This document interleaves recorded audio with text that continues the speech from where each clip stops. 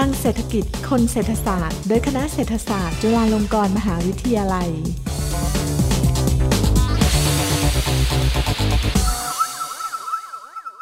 สวัสดีค่ะขอต้อนรับทุกท่านเข้าสู่รายการคลังเศรษฐกิจคนเศรษฐศาสตร์โดยคณะเศรษฐศาสตร์จุฬาลงกรณ์มหาวิทยาลัยวันนี้ดิฉันอาจารย์ดร.ทยาดำรงฤทธิกุลทำหน้าที่ดำเนินรายการค่ะหัวข้อที่จะมาพูดคุยกันวันนี้เรื่องเมื่อสัดส่วนหนี้สาธารณะต่อ GDP สูงต้องกังวลไหมอย่างที่ทุกท่านทราบกันนะคะว่านับตั้งแต่ไวรัสโควิด -19 เริ่มแพร่กระจายไปทั่วโลกเศรษฐกิจโลกประสบกับภาวะวิกฤตที่รุนแรงกระทบทั้งเศรษฐกิจตลาดการเงินสาธารณสุขสังคมและชีวิตความเป็นอยู่ของประชาชนทั่วทุกมุมโลกและเพื่อเป็นการเยียวยานะคะแล้วก็บรรเทาผลกระทบจากสถานการณ์เหล่านี้รัฐบาลทั่วโลกนะคะต่างอัดฉีดเงินจำนวนมหาศาลเลยเพื่อหวังที่จะกระตุ้นเศรษฐกิจนะคะและก็ช่วยเหลือภาคธุรกิจและครัวเรือนต่างๆบรรเทาผลกระทบที่ได้รับนะคะจากวิกฤตโควิดนะคะจนส่งผลให้หนี้สาธารณะทั่วโลกปรับเพิ่มสูงขึ้นอย่างรวดเร็วนะคะแล้วก็สูงเป็นประวัติการณ์เลยในหลายประเทศนะคะซึ่งถึงแม้วิกฤตจะผ่านพ้นไปแล้วนะคะแต่หนี้สาธารณะในหลายประเทศก็ยังคงอยู่ที่ระดับสูงอย่างต่อเนื่องนะคะก่อนอื่นนะคะมาทำความรู้จักกับคำว่าหนี้สาธารณะก่อนนะคะโดยทั่วไปเนี่ยนะคะหนี้สาธารณะเนี่ยอาจจะเป็นหรือหนี้ที่กู้นะคะที่รัฐบาลกู้มานะคะแล้วก็ต้องชำระคืนในอนาคตนะคะด้วยการหารายได้อาจจะเป็นจากการจัดเก็บภาษีจากประชาชนและภาคธุรกิจนะคะหนี้เนี่ยโดยทั่วไปประกอบด้วย2 ส่วนก็คือจะเป็นหนี้ในประเทศนะคะก็จะมีเจ้าหนี้อย่างธนาคารพาณิชย์ในประเทศสถาบันการเงินในประเทศนะคะหรือรวมถึงประชาชนก็ตามนะคะผ่านทางการออกพันธบัตรรัฐบาลหรืออย่างหนึ่งก็จะเป็นหนี้ต่างประเทศนะคะก็คือหนี้ที่กู้ยืมมาจากหน่วยงานด้านการเงินระหว่างประเทศอาจจะเป็น World Bank อาจจะเป็น IMF หรืออาจจะเป็นธนาคารพัฒนาเอเชียนะคะซึ่งนักลงทุนจากต่างประเทศนะคะฉะนั้นหนี้ต่างประเทศเนี่ยก็จะมีความเสี่ยงมากกว่าหนี้ภายในประเทศเพราะว่ามีความเสี่ยงจากการผันผวนของอัตราแลกเปลี่ยนเข้ามาเกี่ยวข้องด้วย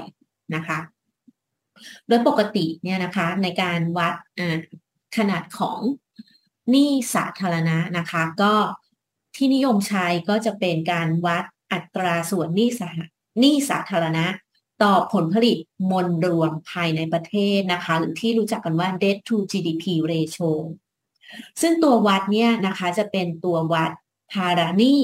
ของภาครัฐหรือหนี้ที่รัฐบาลกู้มาเทียบกับขนาดของระบบเศรษฐกิจในประเทศนะคะจะเป็นการบอกว่าประเทศผลิตได้เท่าไรและมีหนี้เท่าไรในแต่ละปีซึ่งสามารถใช้เป็นตัวบ่งชี้ถึงความสามารถในการชำระหนี้ได้นะคะ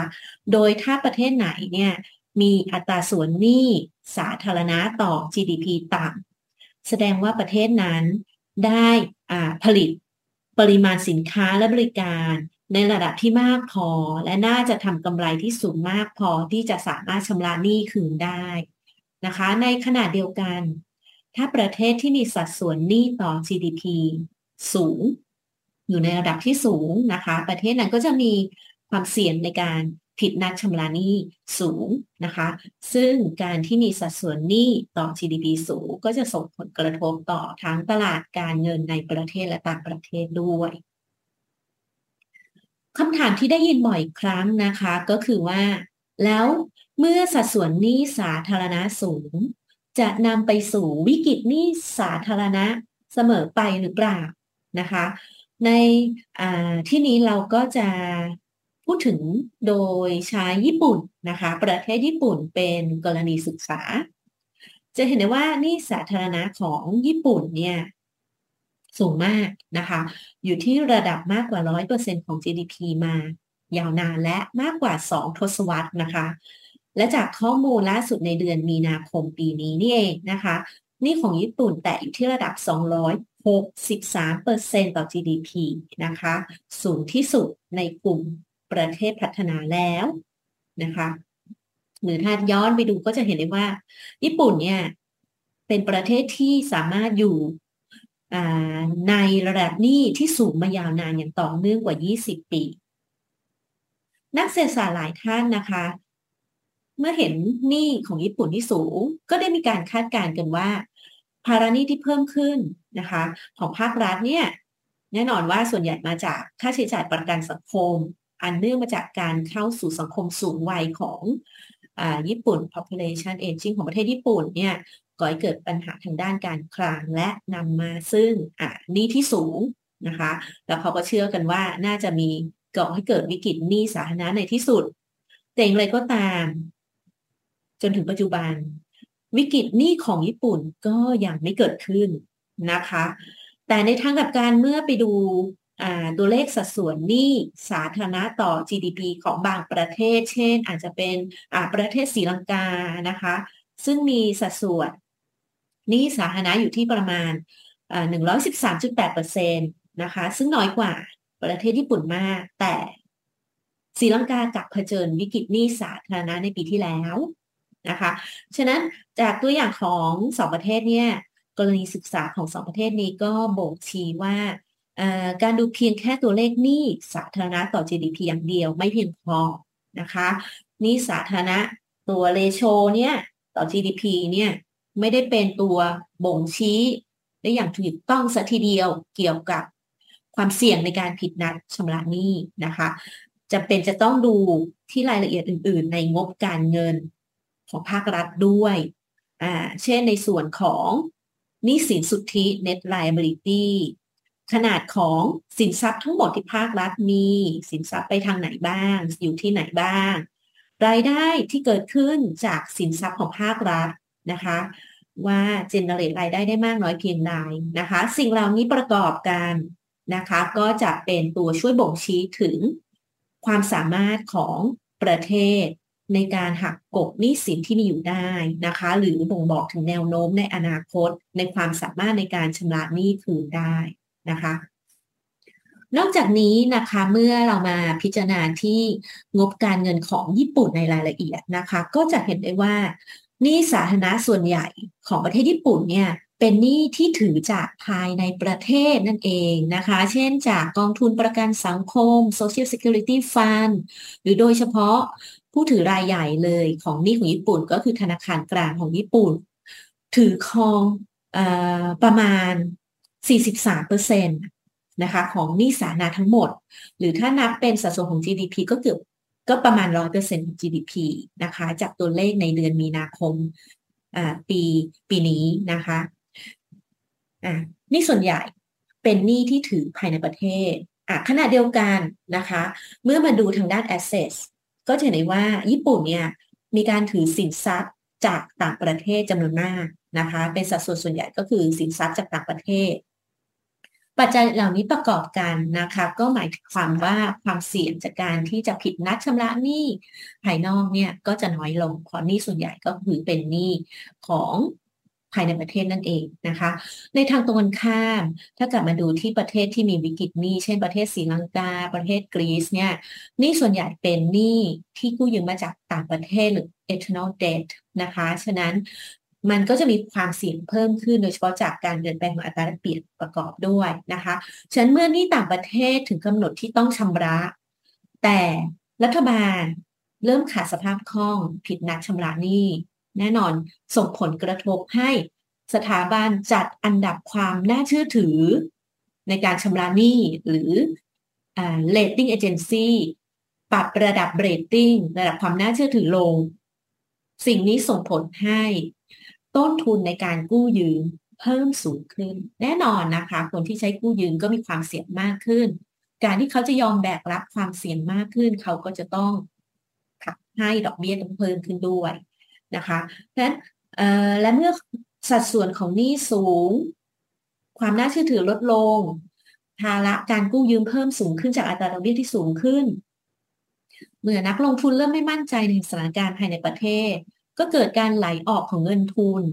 ประกอบกับขนาดนั้นเศรษฐกิจมีการเติบโตที่ช้าลงในที่สุดก็นำมาสู่วิกฤตนี้นะคะ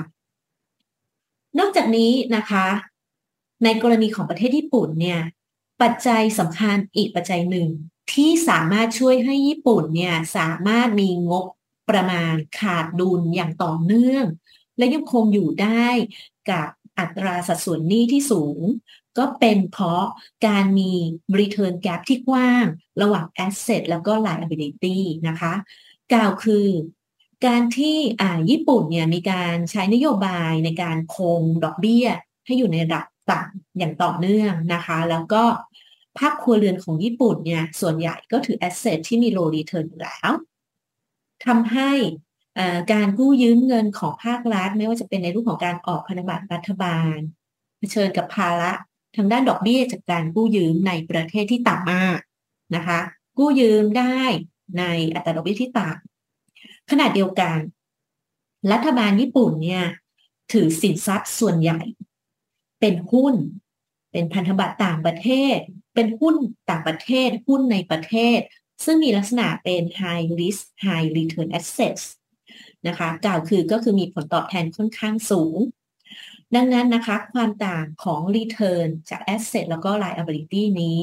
หรือกล่าวอีกในหนึ่งก็คือเขาสามารถที่จะกู้ได้ในราคาที่ถูกและนำเงินที่กู้ไปลงทุนไป generate income ผลตอบแทนที่สูงแกปส่วนนี้ก็จะมีส่วนช่วยบรรเทาปัญหาของงบประมาณขาดดุลในญี่ปุ่นเนื่องมาจากสังคมผู้สูงวัยได้นะคะเมื่อเรากลับมามองที่ประเทศไทยหนี้สาธารณะของไทยเนี่ยปรับสูงขึ้นมากหลังวิกฤตโควิด -19 นะคะโดยในปี 2019 หนี้สาธารณะต่อ GDP ของประเทศไทยอยู่ที่ระดับ 41% นะคะซึ่งต่ำกว่าระดับเพดานหนี้เดิมที่กำหนดไว้ที่ 60% อยู่มากแต่พอมีโควิดนะคะทำให้เกิดการปรับหนี้สาธารณะเพิ่มขึ้นกว่า 20%ปัจจุบันนะคะปรับเพิ่มมาอยู่ที่ระดับ 62% นะคะซึ่งได้ทะลุระดับเพดานหนี้เดิมไปแล้วนะคะแล้วก็คาดว่ามีโอกาสจะแตะระดับเพดานหนี้ใหม่ที่ได้มีการขยายเพดานหนี้ไปเมื่อปีที่แล้วตั้งไว้ที่ระดับ 70% นะคะสามารถจะแตะเพดานหนี้ใหม่นี้ได้หากรัฐบาลเนี่ยไม่ระมัดระวังนะคะในการใช้งบประมาณนะคะซึ่งมีการคำนวณก็เชื่อกันว่าในระยะเวลาไม่ถึง10 ปีอาจจะแตะเพดานหนี้ระดับใหม่ได้หากรัฐบาลมุ่งเน้นนโยบายนะคะที่เป็นลักษณะของการเพิ่มการขาดดุลการคลังอีกนะคะดำเนินนโยบายในเชิงสวัสดิการประชานิยมให้เงินสนับสนุนหรือเป็นการแจกเงินนะคะซึ่งจะทำให้เร่งให้ตัวหนี้เพิ่มสูงขึ้นนะคะแล้วก็นโยบายเหล่านี้มีแนวโน้มที่จะช่วยกระตุ้นเศรษฐกิจได้ไม่ยั่งยืนหรือกระตุ้นในระยะสั้นเท่านั้นนะคะแล้วก็ถ้าภาครัฐไม่มีการปฏิรูปแนวทางในการเพิ่มรายได้นะคะโดยเฉพาะจากภาษีอากรหรือไม่มีแนวทางในการลดการใช้จ่ายส่วนอื่นเพื่อมาชดเชยรายจ่ายที่มีแนวโน้มเพิ่มสูงขึ้นอย่างต่อเนื่องนะคะก็มีการเชื่อกันว่าน่าจะแตะเพดานหนี้ใหม่ที่ 70% ได้ในไม่ถึง10 ปีนะคะข้างหน้างั้นประเทศไทยนะคะก็กำลังเผชิญกับความท้าทายมากขึ้นนะคะในประเด็นของหนี้สาธารณะนะคะซึ่งหากย้อนไปดูข้อมูลในอดีตนะคะก็จะพบว่ารัฐบาลของไทยเนี่ยมีการขาดดุลการคลังเชิงโครงสร้างมาอย่างต่อเนื่องเลยหลายสิบปีนะคะอีกทั้งหนี้สาธารณะไทยก็จะมีแนวโน้มเติบโตขึ้นทุกๆปีโดยเฉพาะการที่สังคมประเทศไทยเนี่ยเข้าสู่สังคมผู้สูงอายุก็จะยิ่งส่งผลเสียต่อหนี้สาธารณะยิ่งกระตุ้นให้หนี้สาธารณะเพิ่มสูงขึ้นนะคะเพราะการที่แนวโน้มโครงสร้างประชากรเปลี่ยนแปลงไปแน่นอนย่อมกระทบความสามารถในการเก็บรายได้หรือรายจ่ายของภาครัฐในส่วนของรายได้นะคะหลักของภาครัฐจากภาษีอากร การที่มีเข้าสู่สังคมผู้สูงอายุก็หมายความว่าจำนวนคนที่รัฐบาลจะเก็บภาษีได้ก็จะลดลงจากการที่รายได้ของครัวเรือนลดลงนะคะซึ่งส่วนทางกับรายจ่ายของภาครัฐที่กำลังจะสูงขึ้นนะคะไม่ว่าจะเป็นรายจ่ายในหมวดสังคมสงเคราะห์ค่าใช้จ่ายในการดูแลสุขภาพที่เพิ่มสูงขึ้นนะคะหรือสวัสดิการต่างๆนะคะนอกจากนี้แล้วนะคะเมื่อเข้ามาดูที่งบประมาณด้านรายจ่ายในรายละเอียดก็จะพบว่าสัดส่วนของงบที่ถูกจัดสรรไปในการลงทุนนะคะโดยเฉลี่ยแล้วในอดีตของไทยก็เป็นประมาณแค่ 14% เท่านั้นของการเบิกจ่ายทั้งหมดซึ่งตัวเลขที่ต่ำเนี่ยสะท้อนว่าการจัดสรรงบของภาครัฐอาจผลักดันให้เกิดการเติบโตทางเศรษฐกิจในระยะยาวได้ค่อนข้างน้อยนะคะซึ่งก็อาจจะไม่ช่วยเพิ่มความสามารถในการชำระหนี้ในอนาคตได้เมื่อพูดถึงประเด็นว่าแล้วหนี้เพิ่มสูงขึ้นอย่างต่อเนื่องก็อาจจะเกิดข้อสงสัยว่าแล้วยังไงล่ะอะไรคือผลกระทบล่ะหากเศรษฐกิจไทยมีภาระหนี้ของภาครัฐที่สูงขึ้นอย่างต่อเนื่องในอนาคตนะคะสรุปหลักๆนะคะผลกระทบที่เกิดขึ้นจากการที่เรามีปัญหาทางด้านการขาดวินัยทางการคลังหรือการที่หนี้ของภาครัฐสูงขึ้นอย่างต่อเนื่องเนี่ยสรุปได้เป็นประเด็นหลักๆก็คือว่าข้อแรกนะคะการที่หนี้ภาครัฐเนี่ยสูงขึ้นก็จะไปลดขีดความสามารถนะคะในการดำเนินนโยบายการคลังเพราะเรามีลิมิตว่าห้ามใช้ก่อนหนี้เกิน 70% นะคะถ้าเกิดว่าหนี้ตอนนี้มันสูงขึ้นไปเรื่อยๆเกือบจะแตะ 70%ฉะนั้นมันก็ลิมิตความสามารถในการใช้นโยบายการคลังในอนาคตถึงแม้ว่าเราคิดว่าเรายังมีพื้นที่อยู่นะคะเพราะนี่เรายังไม่แตะยังเหลืออีกตั้งเกือบ10%แน่ถึงจะถึงเพดานหนี้ใหม่แต่ถ้าเราย้อนกลับไปคิดดูนะคะในช่วงที่เกิดโควิดรัฐบาลก่อหนี้เพิ่มสูงประมาณ 20% ของ GDP เลย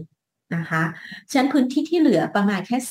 10% อาจจะไม่เพียงพอนะคะเพิ่มความเสี่ยงในการดำเนินนโยบายการคลังได้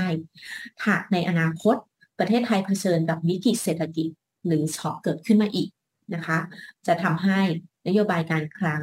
ไม่มีบทบาทเท่าที่ควรไม่สามารถช่วยได้เท่าที่ควรนะคะประเด็นถัดมานะคะถ้าเกิดว่าสัดส่วนของหนี้ต่อ GDP เพิ่มสูงขึ้นเนี่ยแน่นอนว่าจะส่งผลต่อการจัดลำดับความน่าเชื่อถือของประเทศนะคะสถาบันเครดิตเอเจนซี่เรตติ้งเอเจนซี่ต่างๆอาจจะปรับลดเรตติ้งของประเทศเราลงได้นะคะเนื่องมาจากเห็นว่าหนี้เราสูงเริ่มมีความเสี่ยงจากการไม่สามารถชำระหนี้ฉะนั้นถ้าเกิดว่ามีการปรับลำดับลงก็จะส่งผลให้ต้นทุนการกู้ยืมของภาครัฐปรับตัวสูงขึ้นจากอัตราดอกเบี้ยกู้ยืมที่จะปรับตัวสูงขึ้นนั้นภาระจากการก่อหนี้ก็จะยิ่งสูงขึ้นไปด้วยนะคะอีกประเด็นหนึ่งนะคะที่สำคัญก็คือว่าถ้าประเทศมีสัดส่วนของหนี้ต่อ GDP ที่สูงแน่นอนกระทบความเชื่อมั่นของนักลงทุนนะคะไม่ว่าจะเป็นในประเทศหรือต่างประเทศก็จะทำให้อาจจะเกิดการไหลออกของเงินทุนนะคะเงินทุนต่างชาติไหลออกเงินทุนในประเทศไหลออกนะคะฉะนั้นสร้างแรงกดดันต่อค่าเงินของประเทศไทยนะคะอาจจะเกิดในเมื่อเงินไหลออกก็ส่งผลให้ค่าเงินของประเทศไทยอาจจะอ่อนตัวลงนะคะและสถานการณ์จะยิ่งเลวร้ายมากยิ่งขึ้นถ้าเกิดว่าประเทศกู้ยืมส่วนใหญ่เป็นเงินตราต่างประเทศก็จะทำให้มูลค่าหนี้เพิ่มสูงขึ้นเมื่อเราคอนเวิร์ตเข้าไปสู่ domestic currency นะคะหรือกรณีที่ประเทศต้องพึ่งพาสินค้านำเข้ามากการที่ค่าเงินอ่อนตัวลงก็จะทำให้เราต้องนำเข้ามาในราคาที่สูงขึ้นทำให้ประเทศอาจจะต้องเผชิญกับปัญหาภาวะเงินเฟ้อที่สูงขึ้นนะคะนั้นเมื่อเงินเฟ้อสูงขึ้นส่งผลต่อเนื่องไปทำให้ธนาคารกลางในประเทศต้องปรับขึ้นดอกเบี้ยเพื่อที่จะสกัดเงินเฟ้อต้นทุนการเงินสูงขึ้นนี้ในประเทศก็ยิ่งซ้ำเติมปัญหาหนี้สาธารณะเพิ่มขึ้นไปอีกนะคะนั้นทั้งนั้นก็คือประเด็นหลักๆว่าทำไมเราต้องกังวลนะคะถ้าเกิดว่าหนี้สาธารณะ สูงขึ้นอย่างต่อเนื่องไปเรื่อยๆแน่นอนมันมีผลกระทบกับระบบเศรษฐกิจนะคะอย่างไรก็ตามนะคะแต่ถ้ากลับมาดูที่ตัวเลขหนี้สาธารณะของไทยต่อ GDP เมื่อเทียบกับประเทศอื่นๆก็จะพบว่าของประเทศไทยเนี่ยยังไม่สูงมากเท่าไหร่นะคะเมื่อเทียบกับประเทศที่พัฒนาแล้วหรือกลุ่มประเทศกำลังพัฒนาที่เข้าสู่ภาวะวิกฤตหนี้นะคะประกอบกับเมื่อเข้ามาดูในงบประมาณนะคะหนี้สาธารณะของไทยเกือบทั้งหมดก็คือประมาณ90%กว่า98%นะคะเป็นหนี้ในประเทศนะคะมีเพียงประมาณ 2% ที่เป็นหนี้ที่กู้ยืมจากต่างประเทศนะคะตัวเลขอาจจะมีการเพิ่มขึ้นในปัจจุบันนิดหน่อยนะคะต้นทุนการกู้ยืมของรัฐบาลไทยในรูปพันธบัตรรัฐบาลก็ยังอยู่ในต้นทุนที่ต่ำอยู่อัตราดอกเบี้ยต่ำอยู่นะคะอย่างไรก็ตามนะคะประเด็นทางด้านหนี้สาธารณะของไทยก็ยังเป็นสิ่งที่รัฐบาลก็ไม่ควรที่จะมองข้ามนะคะแล้วก็ควรจะหาแนวทางบริหารจัดการอย่างจริงจังนะคะเพราะถ้าปล่อยไว้จากที่ไม่น่าเป็นห่วงอาจจะเป็นปัญหาใหญ่ได้นะคะทั้งนี้ทำยังไงล่ะรัฐบาลก็การก่อหนี้เนาะจริงๆก็ไม่ใช่เรื่องเลวร้ายนะคะขึ้นอยู่กับการนำเงินไปใช้ว่านำเงินไปใช้ในทางที่ถูกหรือเปล่านะคะฉะนั้นรัฐบาลควรที่จะยกระดับการใช้จ่ายนะคะโดยมุ่งเน้นไปในส่วนที่น่าจะสร้างประโยชน์ให้กับเศรษฐกิจในระยะยาวได้มากที่สุดเช่นอาจจะเป็นการกู้ยืมเงินมาลงทุนในโครงสร้างพื้นฐานของประเทศเพื่อรองรับการลงทุนของภาคเอกชนหรือเพิ่มการจ้างงานในประเทศหรือจะเป็นการกู้ยืมมาเพื่อลงทุนในเทคโนโลยีใหม่ๆซึ่งน่าจะยกระดับหรือเพิ่ม productivity ให้กับประเทศสิ่งเหล่านี้นะคะก็จะมีผลให้เศรษฐกิจขยายตัวในระยะยาวนะคะเพิ่มความสามารถในการชำระหนี้ในระยะยาวนะคะในทางกลับกันนะคะถ้าก่อหนี้มาแล้วนำไปใช้กับนโยบายประชานิยมซึ่งมีแนวโน้มที่จะส่งผลเฉพาะในระยะสั้นก็ควรจะลดส่วนนั้นลงไปนะคะรัฐบาลก็ควรจะนะคะฉะนั้นสรุปก็คือยกระดับการใช้จ่ายในส่วนที่จะเพิ่มศักยภาพนะคะในการขยายตัวของเศรษฐกิจในระยะยาวตัดลดค่าใช้จ่ายที่ไม่จำเป็นนะคะหรือส่วนที่กระตุ้นเศรษฐกิจแค่ในระยะสั้นที่ไม่ยั่งยืนนะคะขณะเดียวกันนะคะรัฐบาลก็ควรที่จะต้องมองหา